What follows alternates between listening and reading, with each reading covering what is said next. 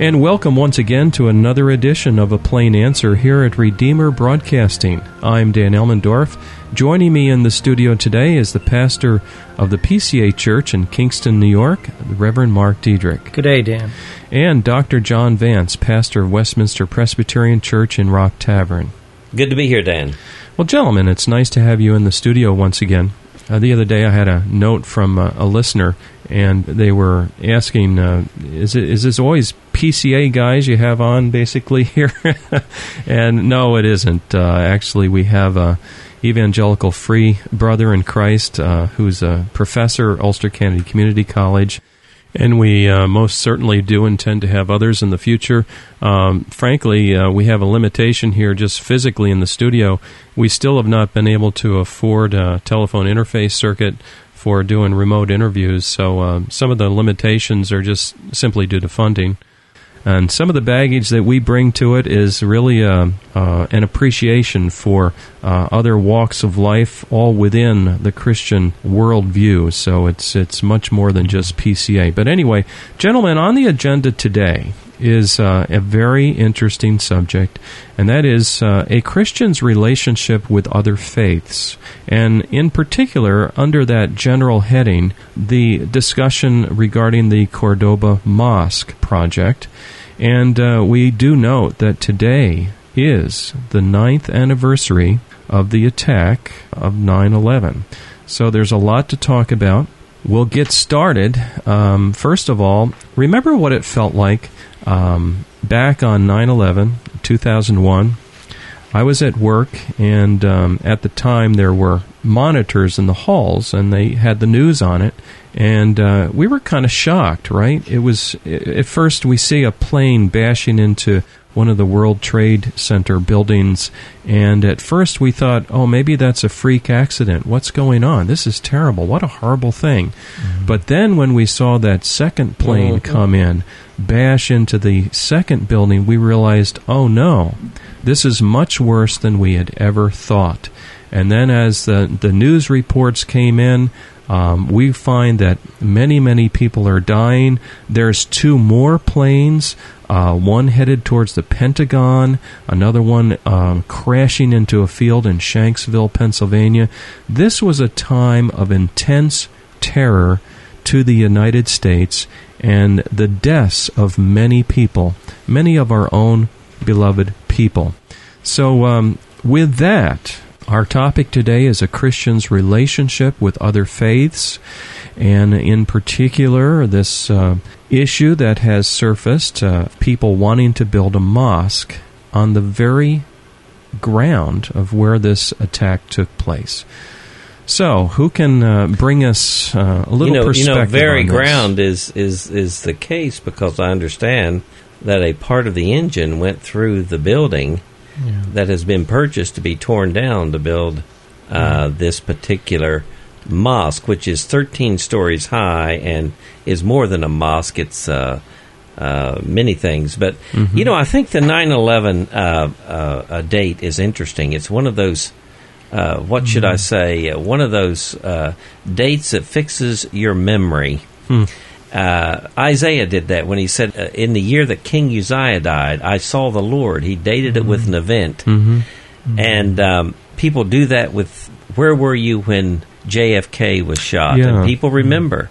Well, this event is the same way. I was watching the news, and they switched to the World Trade Center and said a plane had gone through. Yeah. And all of a sudden, we saw this second one go through, and I turned to my wife and I said, no accident. No. I didn't know what was going on, but no accident. No. Yeah. It was just so shocking. And later on that night, once I got home from work, obviously it was all over the news. And then there were groups of people that were rejoicing. I recall. I think some in the around Palestinian the world, around the world, around the world, were rejoicing that all all these people had been killed. And I thought, how can that happen? I mean, what kind of love, what kind of tolerance is that? Well, so that's our subject here today. So, John, you've taught religious courses in higher education and have studied the world's religions. Can Can you help us here on Islam a little bit? What are some of the core beliefs, and why would sometimes it result in attacks on innocent people? I don't understand it. Well, of course, Dan, there are those today who and even our President George Bush and our president today in the past have made a distinction between moderate Islam and the radicals who have, quote, hijacked a religion, unquote. It's not quite that simple, I don't think, entirely. Religions are complex manifestations. There's no question about it. And Christians have many reasons in the past in their own history to repent of things that have been done. And whatever I say, I do want to preface it with this. Human beings are sinful. And they will employ any instrument, religion, politics, whatever, to accomplish sinful goals and ends. Nonetheless, I do think that the nature of some religions are so different that in their very constitution and makeup, they could pose, let's say, for instance, a greater threat to those who don't belong to their group. Christianity is not, quote, a political religion in the sense that Islam is. Now, we're all concerned with social policy and things like that as Christians and as citizens. But in Islam, remember that there is no distinction made between the separation of church and state. Muhammad was both the head of a religion called Islam, but he was also the head of the state because the religion and the state were one. And his successors, called caliphs or caliphs, in fact, were both political and religious leaders. And its nature, Islam, is not only a religion that worships God, it is a religion that wants to establish a political order. So that makes it different than Christianity, where Jesus taught, render unto Caesar the things that are Caesar, and unto God the things that are God's. He recognized two spheres, the spiritual and the temporal. But the spiritual and the temporal in Islam are commingled. So that makes it different. And so when we talk about religions, we must make some of these distinctions to understand maybe the overall teaching and what's going on. That's helpful. On this program before, we've alluded to, I think it was sphere sovereignty, and Abraham Kuyper's teaching on that. And I think that's a pretty good model to have in the back of our minds. Sphere sovereignty is, yes, for the Christian who is a citizen, he exercises or she exercises citizenship in one sphere. But on the other hand, when we go to church, we expect to worship God and not pack a gun. And in the mosque, you could bring a gun right and lay it down right beside of you in the church. And so it could be a place where you may be getting ready for warfare. I don't think you're going to find our churches doing that. Does that mean somebody might have a concealed weapon? That's another thing. Oh, yeah, sure. Well, I'm just saying the Puritans, early on, the Pilgrims required you to bring a gun to worship because they may have been... They were shooting Texas along the way. They feared attack at any time. Or you never know when you see a good turkey that you can take home for dinner. Hey, we got to take a short break. We're up against the wall here. You're listening to A Plain Answer here at Redeemer Broadcasting. Stay with us. We'll be right back.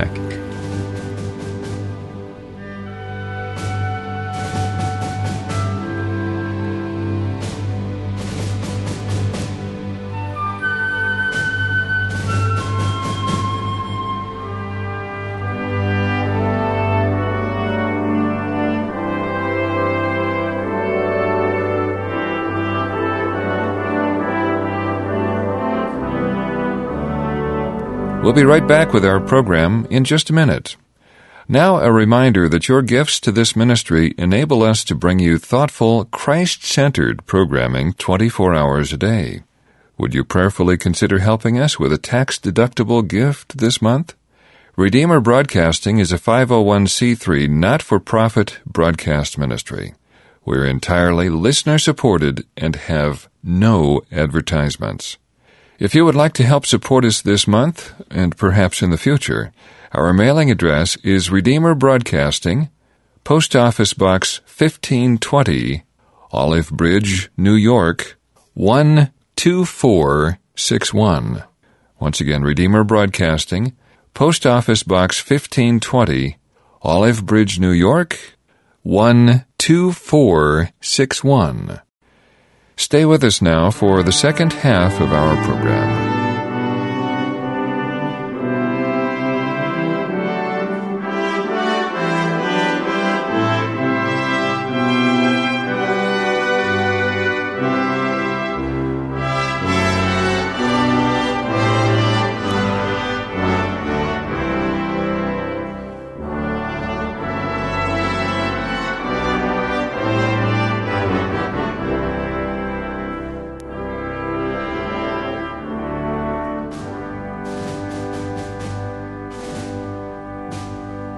And welcome back. You're tuned to A Plain Answer here at Redeemer Broadcasting. In the studio with me today, the Reverend Mark Diedrich and Dr. John Vance.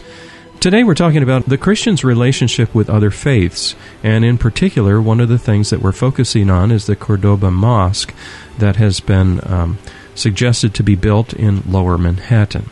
Prior to the break, we were talking a little bit about some of the characteristics of Islam. And you will notice that we're trying to be very careful today and accurately represent the Muslim faith.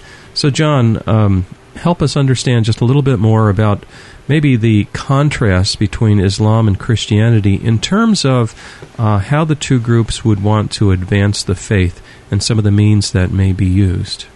Well, Christianity clearly has a mandate from her Lord, the church does, and the people, to advance the kingdom of God or to the work of Christ on earth through the proclamation of the gospel.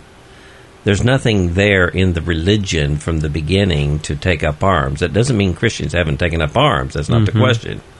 The question is there's nothing in the religion that requires you to do any specific political act or to engage in politics. Many of the early Christians had a clear understanding of that.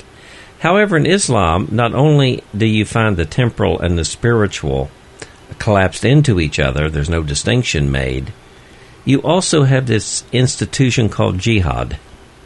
Jihad, in fact, is an institution in Islam, and sometimes it's called the sixth pillar of Islam. And what that means is that it has an institutionalized form of holy war. Jihad means two things. It means to go to war against your own sins. That's called the greater jihad. The lesser jihad is, in fact, you can defend the faith and should, and even advance the faith through jihad, holy war. That is something that I don't know of any other religion has in its teaching. There's only one, and Islam is a political religion, and it does have built in it, in my opinion, an imperialistic spirit. So the religion can be advanced via the sword. Yes. Now, once a place is conquered, there's no compulsion in religion, says the Quran, meaning you can't force a person to convert, but you can force them to live under Muslim law. Is that what they call Sharia? Sharia. Yeah. I always wonder about that. You know, there is no compulsion of religion because in so many places where they conquered it, what they did was either they took over the church that was there or they leveled it and built a mosque. But it was now a Muslim society, therefore the authorities had the right to do that. Now, the people who didn't convert had to pay an extra tax. Right. Oh, that's interesting. And they were taxed more because they had the privilege of having the protection of Islam, and also they didn't have to necessarily fight for Islam, but they had to pay a tax in lieu of that. And there were some other. You do in countries where Sharia has been imposed, you do have a second-class citizenship. It's like the Old South. You may have to give up and give your seat. So have there been to somebody on a bus? Wear certain colors and clothes in that society too to mark you out as a Christian. So are there examples of Muslims taking over church buildings in the world's history? Well, I could name maybe the most famous one that most people know is when it didn't happen early on, but it happened when the Muslims conquered Constantinople. The most famous church at least in Eastern Christendom, Hagia Sophia was converted into a mosque to demonstrate that it now was a country that was Muslim, Turkey. Mm-hmm. Moreover, today, of course, it's a museum, but nonetheless, that's been repeated in history. I think Mark knows a couple examples. Yeah, and so I believe that was also in Damascus where they did it. But you just look at in Jerusalem on the Temple Mount. Of course, the temple was gone by the time Islam came in there. Mm-hmm. But when they built the Dome of the Rock and then the Al-Aqsa mosques, they were built right on that spot. Mm-hmm. Where the Temple Mount is. Of course, they deny that. Now, I've heard some phraseology used in the news by various commentators referring to these places as a triumphal mosque. Is that in view here? You know, it could be. It's hard to judge motives, but it certainly looks that way, doesn't it? Yeah, or a victory mosque. A victory mosque a of victory some mosque, sort. yeah. Where, you see, Islam is a secessionist religion. They believe that they have succeeded in God's program, the Judeo-Christian tradition. And consequently, it's just a capstone being put on a work of God in their mind.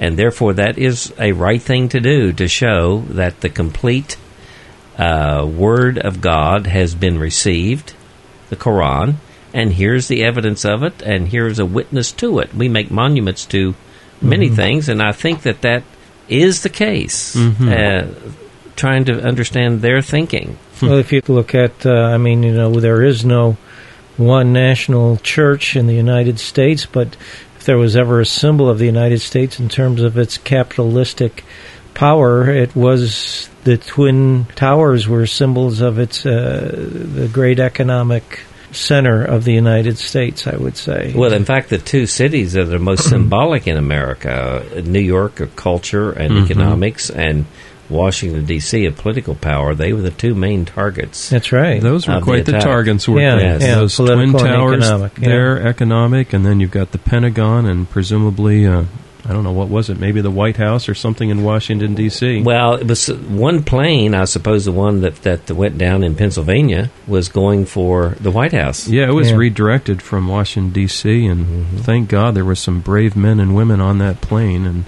probably saved many more lives because of their heroism. We know there were several Christians on that plane who, to save lives, attacked the radicals and brought the plane down. Yeah. A couple of the young men there, at least one of them was from Wheaton College. That's right, yeah. Oh, my.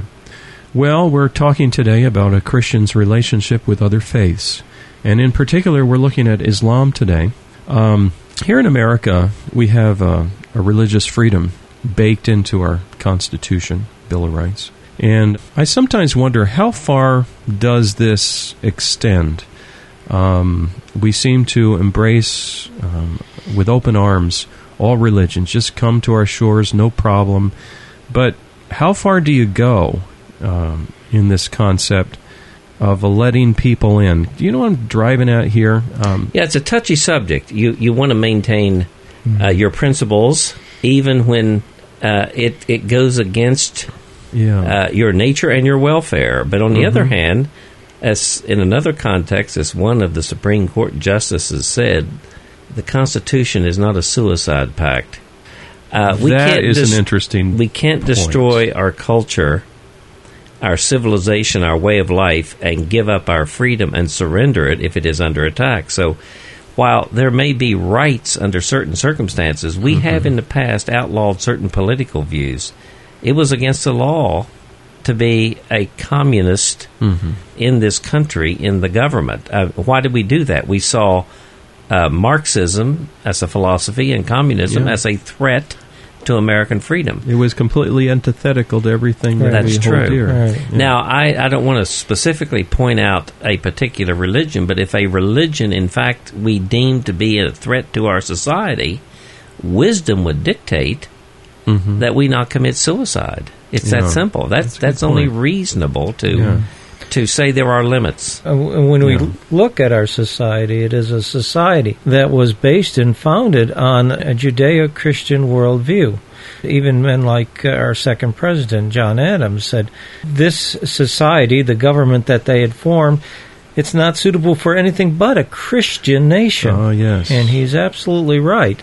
Yeah. And if we were to give up that Judeo-Christian worldview, we essentially will undermine our society. You know, it may help the people listening may not always make a distinction maybe that we're making. Yes, our political system is supposed to not favor one religion over another, and there's no religious test. Even though we almost got one last time when Mitt Romney ran. There's a lot of talk about it from, guess where, the New York Times, wanting a religious test. Nonetheless, we're talking here about culturally and socially. And it is no doubt true that you have to be culturally and socially within the ballpark of what Christianity is, or democracy doesn't work. Right. And now, ideally, Sharia law is totally incompatible with democracy. Check out any country of the 40 in the world that live under it, and everybody who lives in that society who does not conform religiously to it is a second-class citizen. In Saudi Arabia, our American troops cannot carry a Bible in the public, in the open, nor wear a cross. They can have them in their compounds behind high walls, but you cannot possibly wear a cross to identify yourself as a Christian. A Jew cannot wear a Star of David. You cannot carry a Bible. So there seems to be limits to this diversity. There are limits. I'm looking at a quotation here.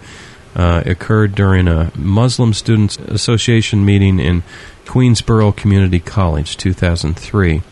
Mohammed Fahid said, "We reject the UN, reject America, reject all law and order. Don't lobby Congress or protest because we don't recognize Congress. The only relationship you should have with America is to topple it." Now, there's a view that we could say that's crazy to embrace that and allow that kind of view to get... what we're debating in our society politically is how extensive is that attitude among Muslims. We don't really know, but I know one thing for sure. Those who tend to say that it's a very, very small minority are whistling in the dark. There is more, no doubt, when they take surveys and ask, do you sympathize with certain movements in some of these countries in the Middle East and the Far East, you'll discover that there's a great deal of sympathy, even from quarters we didn't think there would be sympathy. So I don't know. It's very difficult. We live in some strange and, I'm going to say this, wonderful times.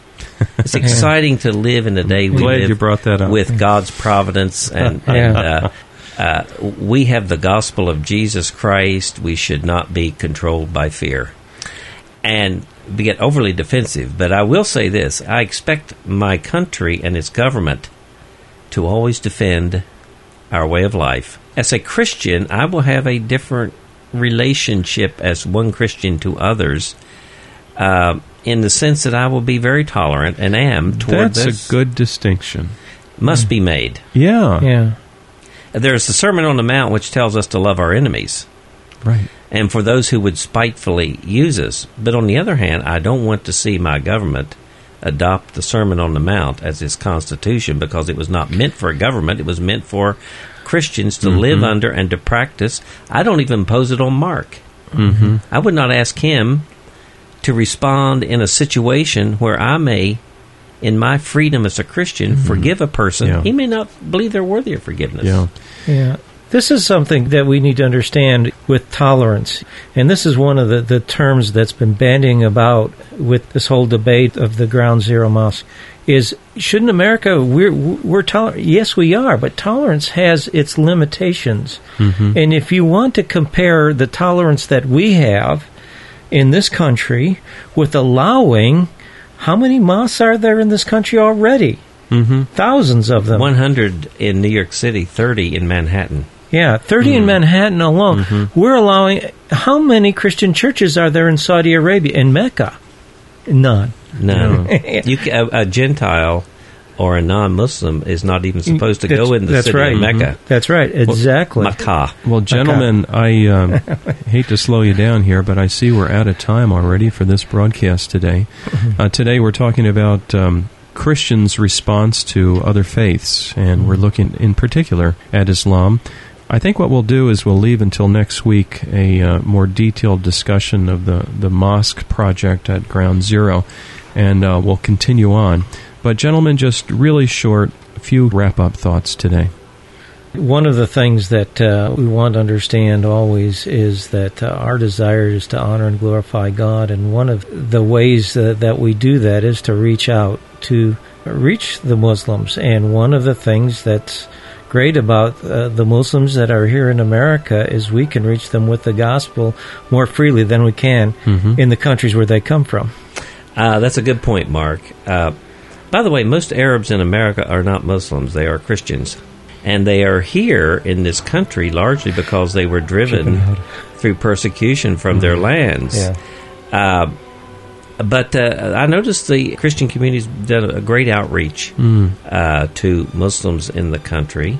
Again, we don't want to be motivated by fear, but we should remember that where the Spirit of the Lord is, there is liberty. And in our liberty, let us reach out to all the people that God brings our way. And thank God for what Mark said at the end there. Amen. We're out of time already. Thank you so much for joining us today for another edition of A Plain Answer here at Redeemer Broadcasting. Please join us next week at this same time for Redeemer Broadcasting and A Plain Answer. I'm Dan Elmendorf. May our Lord richly bless you today as you serve Him.